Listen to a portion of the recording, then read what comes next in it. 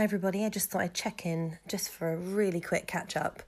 I have been meaning to record so many podcasts, so many topics.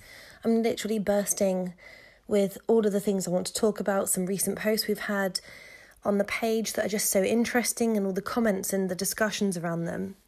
But sadly at the moment I'm not well. Now I know that I'm always unwell because I have a chronic illness, so I know that's a common thing that I share with everybody. But of late, there's been some other developments, and I don't think it's just down to my condition. I'm going to be blunt. I'm not saying it's all down to this, by the way, but I have a really kind of weakened immune system anyway. And having an autoimmune disorder means that I think my body doesn't react to things in the way that maybe it should, And I do have MCAS, so mast cell activation syndrome, which means I can react very unpredictably to different things. So I appreciate this is probably why the thing I'm about to disclose happened. But I've had 3 COVID vaccines, and my first one, I had the kind of typical achiness and fatigue and all those kinds of things. But my second one I reacted to so extremely. And initially everyone was kind of telling me that wasn't the case and that couldn't be the case, but it was awful. And when I've tried to explain the symptoms to people, no one's really understood. Only those who kind of witnessed it, who saw it. If I say, my gland swelled up and that kind of thing, they say, well, that's quite normal for a gland to swell up, but it wasn't just gland swelling. I was so swollen around my neck, all the glands in my neck and my collarbone, my arm was terrible, and then under my arm and all that kind of thing, that I actually couldn't move. My neck, the pain was indescribable, and I had to literally lie in bed for days. And it took weeks, a couple of weeks, to kind of get back to any kind of normal. But I've never fully got back to normal in terms of I now have this lymph node that is permanently swollen in my collarbone. And it's being monitored, and, they aren't really concerned that it's anything really dangerous, but they do have to just monitor it because it is permanently there. And sometimes it's larger and sometimes it's smaller, but it is always present. And then the third vaccine came, the booster, and I was so worried about having that done because of how I'd reacted. But I figured that the first one was fine, I'd probably be okay. Come the third one, I reacted really badly again. Not as severely as the second time, but still really bad. And this time I had it in the other arm because I didn't want to risk kind of affecting everything that had happened down the other side and the other arm. And actually the same thing happened down the other side.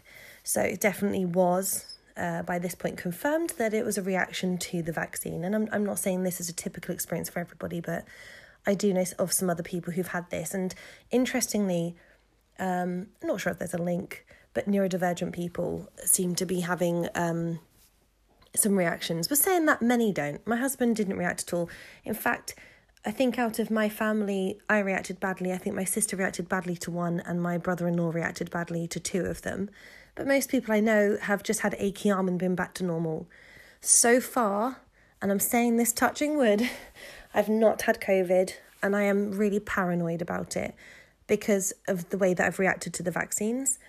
And I'm very concerned that if I get it, it's going to not really be very good. Why am I telling you about this? I just want to make it clear that I'm not anti-vax. Obviously, I've had them. People are entitled to their own opinions, but it's something that felt like the right thing for me to do. But now that I'm in a position where I'm being asked to expose my children to them, I know that it's better to kind of have them safe, but I'm scared they're going to react like I did. So it's not a easy decision. It's something I have to really think about. But I'm so terrified that COVID is closing in because people who I know who didn't have it are now starting to get it. And it's just crazy because I don't think that there's the same fear as there was. I mean, I still clean all our shopping. I still wear a mask everywhere. I am a little bit, like some people call me paranoid, but I'm just very vigilant. And I always like to use that word vigilant instead of fussy and paranoid. I don't think there's anything wrong, especially when you are somebody who's already unwell and has quite a bad time with my flare-ups and all the rest of it, to be maybe a bit more concerned than most. But I do get teased a lot for feeling worried. And I think it's just one of those things that we've talked about before. But hey, what's new? That's been my whole life, hasn't it? Everything I say and do has been scrutinised and dismissed. And yeah, this is crazy, really. So, but recently, since having the second and third COVID vaccines, my body is obviously not it doesn't feel like it's gone back to normal.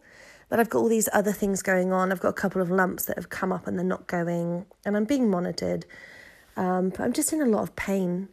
And what's increasingly affecting me at the moment is not just the pain and the swelling and the inflammation that just doesn't seem to be going because it's been months since my last vaccine, but the fatigue is becoming so intense. I've spoken to doctors over the phone, but there hasn't been any face-to-face appointments available, so we actually had to use our credit card and pay for a private appointment because I was so desperate to be seen. And so far, there are a few things that we have to monitor. There are a couple of things being investigated because, just because of the pain and things I'm in. They're not 100% if it's linked to the vaccine. It could just be purely coincidental, or it could just be, as one doctor said, that I have a weakened immune system and it could have just activated something in me, especially because of the MCAS. But I'm not at all going to sit here and say that it's definitely because of the vaccines, because it's not. So I'm not here trying to be a conspiracy theorist or anything like that. I'm just sharing my experience and why I've been struggling recently to kind of keep on top of the page and the comments and the podcast. And my word, there's just so much I want to share with you. But I'm just not myself at the moment. And hopefully, we'll start to find out what's going on and I'll be on the mend soon. But at the moment, I'm not really in a very good place. And like I said, I've got my child at home full time, so it's just I'm really drained and I'm having to step down from a lot of the things that I do outside of the page, which has really been quite a heartbreaking thing for me. But because my health is just so bad and unpredictable, which it was anyway, but it just seems to have intensified because I'm having such a bad time. It just means that I can't commit reliably to things at the moment, and hopefully that won't be the case forever. But I need to kind of think about decreasing my cognitive load and giving myself some time to rest because I think I've just overloaded myself. Also, as I shared on the page, I've been going through burnout, and a couple of weeks ago I had quite a massive breakdown, and someone on the page said, do you think it might be depression? And it could well be depression, or at least be presenting like that. But it's really interesting. I was speaking to a relative of mine who is very skilled in the area of like emotional well-being and that kind of thing. And I said to her, why on earth am I in such a low place at the moment when this is the first time actually since, my children have been tiny, that all of the professionals are in line, like all of them are supporting us and agreeing with us. Things are actually progressing and, why now am I kind of experiencing it so intensely when I've been fighting all these years and having these little burnouts, but then picking myself up, and why is this so bad? And she kind of reasoned with me that I've been in battle mode for years. And while it's a relief that things are now falling into place a little bit more so, that I've been in that mode, I've been kind of living on my adrenaline this whole time. And I think that coupled with like my immune system and my health, and all the things I juggle in life that so many of us juggle, and having my child at home and all that kind of thing, she said it's only really normal, isn't it? It's only human. And I think what's happened, you've been fighting so long and kind of holding everything together so long, and I think now you've just kind of broken. And I've often said that's the word I use. When I have these breakdowns or these burnouts, I always say I feel broken. And it's the only way I can kind of describe it, because I just can't function in the way that I normally can. But normally I'm really great at picking myself back up again. But at the moment, I feel like the thing we always apply to the children with the Coke can effect, that it's bubbling all day, and each shake of that can is going to, increase the bubbling and the pressure. And then when that can is opened, it explodes. I feel like that's me. I feel like before I would have my burnout, I'd have my explosion, and then I could kind of restore some kind of calm afterwards. But at the moment, I'm never returning to the calm state, if that even existed.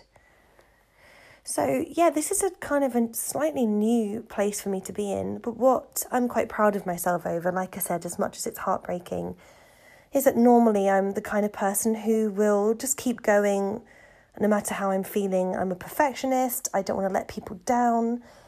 But I have reviewed the fact that I'm not coping. So I am now, stepping back from things and responsibilities that aren't essential.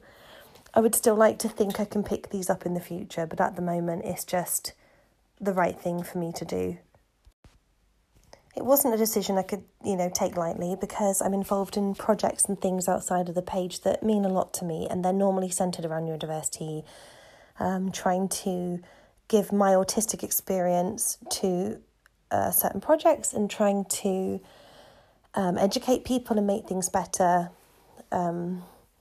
So yeah, I do find it really, really hard to step away because I know there are other people out there and I'm not the only person with this experience. I'm not the only person with that voice. But in a lot of the circles I've been in and the projects I've been involved in, I'm very often the only autistic person there. And, I don't think that's good in itself, to be honest with you, but it just concerns me that if I'm not around to be involved. I mean, I've stressed how important it is to have the autistic voice, and everybody's in agreement. So hopefully they'll find somebody to replace me. And I think that that's part of the problem I'm having of stepping away, is you feel like you are letting everybody down and that, things aren't going to be done properly, or I don't really know how to word it. But, for my own kind of well-being, I just need a break. I've been actually having to go to bed every single day for a rest, which is just not like me.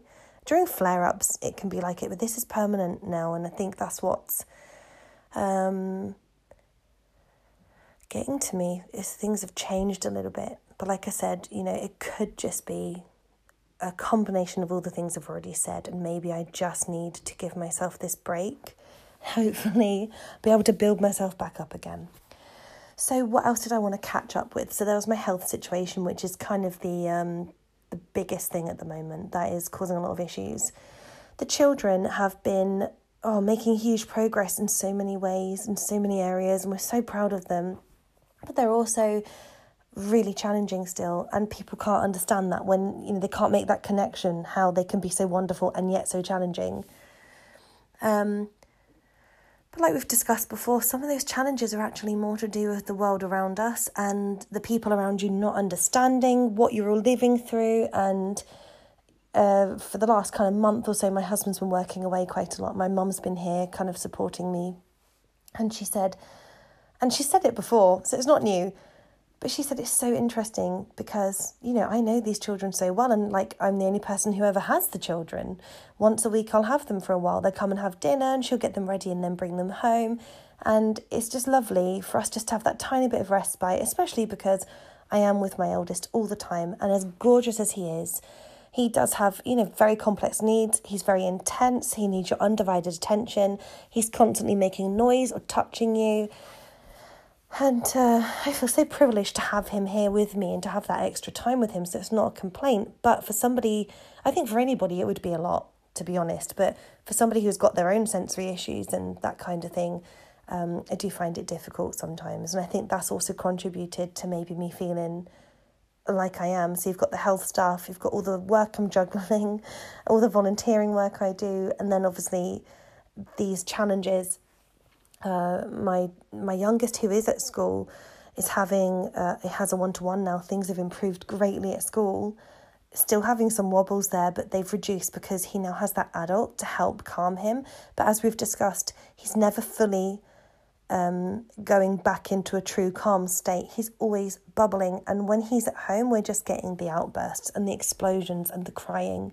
So it's not that they're being, what people refer to as naughty, which I'm not a fan of that word anyway, but they're just challenging, and they're challenging in a way that they're not purposely trying to be, but just the way they are is quite emotionally draining because you have to just be on it all the time. You have to be watching them all the time. You have to be the detective. You have to be careful how you word things, and and things like bedtime can be very stressful because it can be dragged out a very long time. And often that's because they have their own anxieties, and it's not necessarily about bedtime, but they might have had a bad day, and everything has to be handled so very carefully.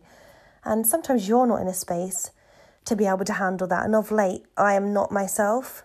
So whilst I don't think I'm being terrible, they're definitely picking up on, I think, a level of irritability and anxiety from me, probably through my health. And so, yeah, it's not completely harmonious in our household at the moment. And, just daddy not being around is definitely different as well. So, yeah, lots going on there. But I've totally lost the point of actually what I was saying, which is really helpful, isn't it? So, but yeah, just such a lot going on. We've been speaking to professionals about the children with their differing needs, and so trying to get the HCPs reviewed and all that kind of thing, and with very varied success. But yet again, you've got professionals who just don't understand PDA, and I am really tiring of it. I understand it's kind of relatively new and that it's not on everybody's radar, which is why I go on about it so much on the page. So for those who aren't aware, PDA is pathological demand avoidance. It's a profile on the autistic spectrum. And it's when you have somebody who is autistic, but they might not present how you would expect, even though autism is far more nuanced than I think a lot of people realise. So, I say this with caution because I still think people are relying too heavily on the stereotypes. But yeah, it's just really frustrating. But what I'm finding really hard is that there are some professionals who will not admit they don't know or don't understand, or they'll talk at you as though, I don't know, that you're using some kind of excuse or it's not a real thing. And I'm just so frustrated with it all. And my husband and we've just been speaking to countless professionals recently and going to countless meetings. I have been with the volunteer work I do and with the work I do outside of the page. And what you can't get your head around sometimes is you can spell it out so very clearly, but they don't get it. And as I've said before, this is likely down to the fact that if you haven't lived it and you haven't actually experienced it, then it's really hard for you to comprehend. But that's infuriating for us as parents, isn't it? And as and I don't know. I despair. I said to my husband, as usual, I'm feeling really triggered again this evening, because you spend a lot of your energy trying to explain things to people and they just don't get it. And sometimes I know they can't help it, but sometimes they're resisting you. They don't want to get it. It feels like they've really decided for you what the case is for your children, and they're just being willful, or they're just being naughty, or they're just spoilt. And in some cases, not with my children, but with other people that I've worked with, school settings, specialist school settings, who claim to understand PDA are, still, as we've discussed before, giving sanctions or saying or trying to blame parents for the children's behaviour.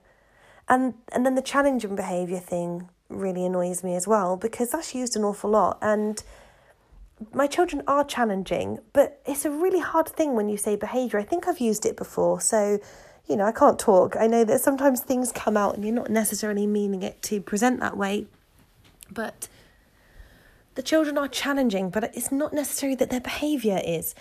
I suppose it is, but I don't think it's conscious, and I know it's not conscious. And sometimes when people are talking about them and their challenging behaviour, it can be quite triggering, because it feels as though they're trying to say that these children are consciously behaving in a particular way. And there are very legitimate reasons why they act the way they do. A lot of people still do not understand the demand avoidance aspect. And especially if I have maybe asked the children to do something and I haven't worded it well on maybe one occasion, and they've gone and done it, and then people go, oh, well, they did that one. And again, I think people are understanding the tolerance for demands, or, it can change throughout the course of a day and daily. So that frustrates me. There are times where I can actually be a bit more direct with the children. It's just not my go-to, and it isn't something they can tolerate all of the time. But of course there are times when, as human beings, they're more secure, they're less anxious, they're confident, and they're able to tolerate things. But you still have to be careful even in that case. But if for example, I directly said, oh, do you mind grabbing your socks from the table or something? Because maybe I've placed them there. Because on maybe one occasion, sometimes I'll speak like that and then regret it instantly and think, oh gosh, this could really go wrong. And then be really thankful when it doesn't, because most of the time I'm very careful with how I word things, but sometimes you do slip up. You're not going to get it right all of the time. But yeah, if somebody witnesses that, they then all of a sudden say that, they're not pathological demand avoidance because they were okay in that one situation. And it is just so frustrating. But what they don't see is it does go beyond just that one aspect. And I think people, again, they try and put autism in a box. People who are trying to get their head around PDA are trying to put PDA in a box. And that's far more nuanced. I think everything is kind of so much more complex than people try and kind of paint it. So, yeah, that's triggering me at the moment is, I'm all for getting the education out there, but some people don't seem to want to hear it. And some people just want to assert their authority and their knowledge on you, or tell you that you're wrong because it's just that your child has poor attachment or your child has this. And whilst I am in total agreement that some children, some people do have, will present as having PDA when maybe there are other factors that need to be explored. I'm not against that at all. But there are some cases where that's been ruled out, or it is very clear that it's PDA, but people just won't accept it. And I'm not really understanding the logic behind the resistance from many professionals. I don't get why they can't embrace that and embrace the helpful approaches. Instead, it feels like people want to dismiss it and to negate it. And I don't understand that logic either. And through so many comments on the page as well, I can just see that people are having a really tough time. And one of the biggest things at the moment that keeps coming up is the parent blaming. We're in a time where, people are saying, why are so many children having trouble going to school? It never happened in my day. And I don't know, things are different. I think we could go off on a tangent here about, the school system and how it's changed over the years and that kind of thing. But, as much as I didn't particularly love school, if I were to compare it to now, see, some people say, but it's freer now and, more creative now. But I think there's a lot more pressure now on children. And you've got the things about attendance, and it is a stressful time to be a child and to actually be a family. And some people scoff at that because they'll go, well, the Victorian times, well, this. But it's just so frustrating. People are changing and evolving. The system really hasn't evolved, to be honest, and exam pressure to attend, pressure on families. You can't go on holiday in term time, and there are just so many things these days that and also just the whole culture that we have as a society, the way that social media now has a part to play. If it hasn't been photographed and stuck on social media, did it even happen? I just think we live in a really different time. We've had a pandemic. There's a lot of anxiety. People have been through an awful lot. There's a lot of mental health issues. Poverty, huge factor that people never ever really consider. Things are not great at the moment, and I get so sick and tired of it when people try and compare with other times. Like, the fact is, it's irrelevant, to be honest with you. People are struggling. And then I keep hearing that people are overdiagnosing autism, that, many of these autistic people with the diagnosis shouldn't have it, like me, for example, because we're not really autistic. And that if we are going to be diagnosed, we should have something separate to show that we're not that kind of autistic. And I mean, gosh, this could also go off on a tangent, so I won't. But just so much of this out there at the moment. And actually, we've said before, children with SEND, with these different needs, are becoming more and more. And people are saying, oh, that's because people are playing on it. Oh, that's because, people are faking it. They're attention seeking. And I think it's just, well, where were they in my day? They were there. They just presented differently, or they masked. Well, why aren't they doing that now? Well, there are some children who can't physically do that all of the time. But again, we're in a different time. We're starting to understand more, recognise more.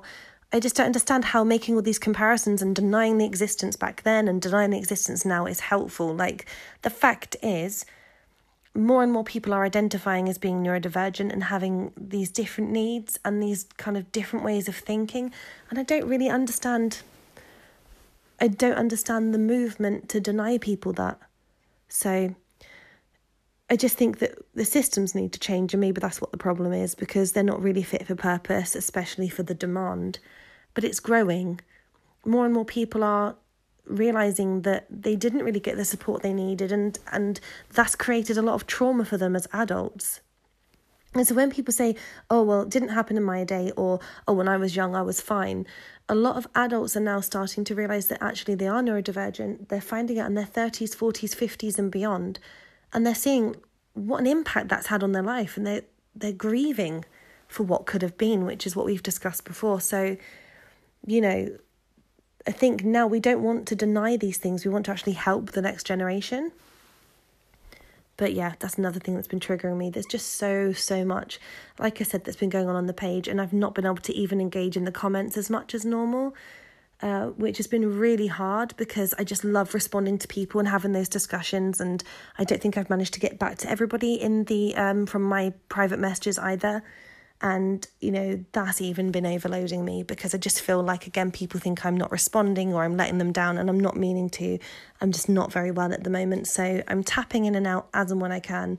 But I am trying to take a bit of a break even from the page because I just can't commit to it at the moment the way that I normally do. So, I'm just going to finish the little catch up with the point I was just making about, people saying people like me shouldn't have an autism diagnosis. It's, and still a lot of people having the low-high functioning debate. It's just absolutely crazy. I've had to say to somebody today, a professional, that high functioning and low functioning really should be removed. And I'm still seeing so many comments on the page about me being high functioning and having no support needs, despite the fact that I, communicate a great deal of the difficulties I have. Because I can record this, because I can type on a blog, there's nothing wrong. It's incredibly insulting. And then you get people saying, oh, so you basically want to put yourself in the position of somebody who's low functioning. So you're trying to deny them the support they need. No, not in any way. I think we talked about this in another podcast about the low and high functioning debate, and that isn't what the point is. Removing the terms is not actually removing the support for people. It's just saying that it's not adequate. And then a lot of the criticisms about that have been, well, if you're going to remove low and high functioning, which I don't believe were actually official terms anyway, to be honest with you, but if you are going to remove them, then you need to show something else in place. Now, as we know, the DSM-5 uses the 3 levels of support, but that's not really adequate either. So I agree that it's really tricky, but low and high is just too binary. It just doesn't work. So I am getting really frustrated at the repetitions. And I think what it is when you explain something to people and you are having to do it over and over, it just gets really tiring. So some of these discussions are starting to wear me down a little bit at the moment, especially with the professionals, because I just feel like they should know better. My husband and I were speaking to a professional, and whilst there was some amazing knowledge they had, a lot of it was very out of date. And then when we tried to kind of update them on things, they just weren't very receptive. And it's just kind of, it just makes you think, what's the point sometimes, doesn't it? But hey, we persevere. I'm going to go because I'm doing my usual little waffling routine. So I just want to say hi, let you know how things are, and hopefully we'll be able to record some proper podcasts soon based on some of the content we've had on the page and just things that I've had in my head for months. I hope you're all well. Take care and speak soon.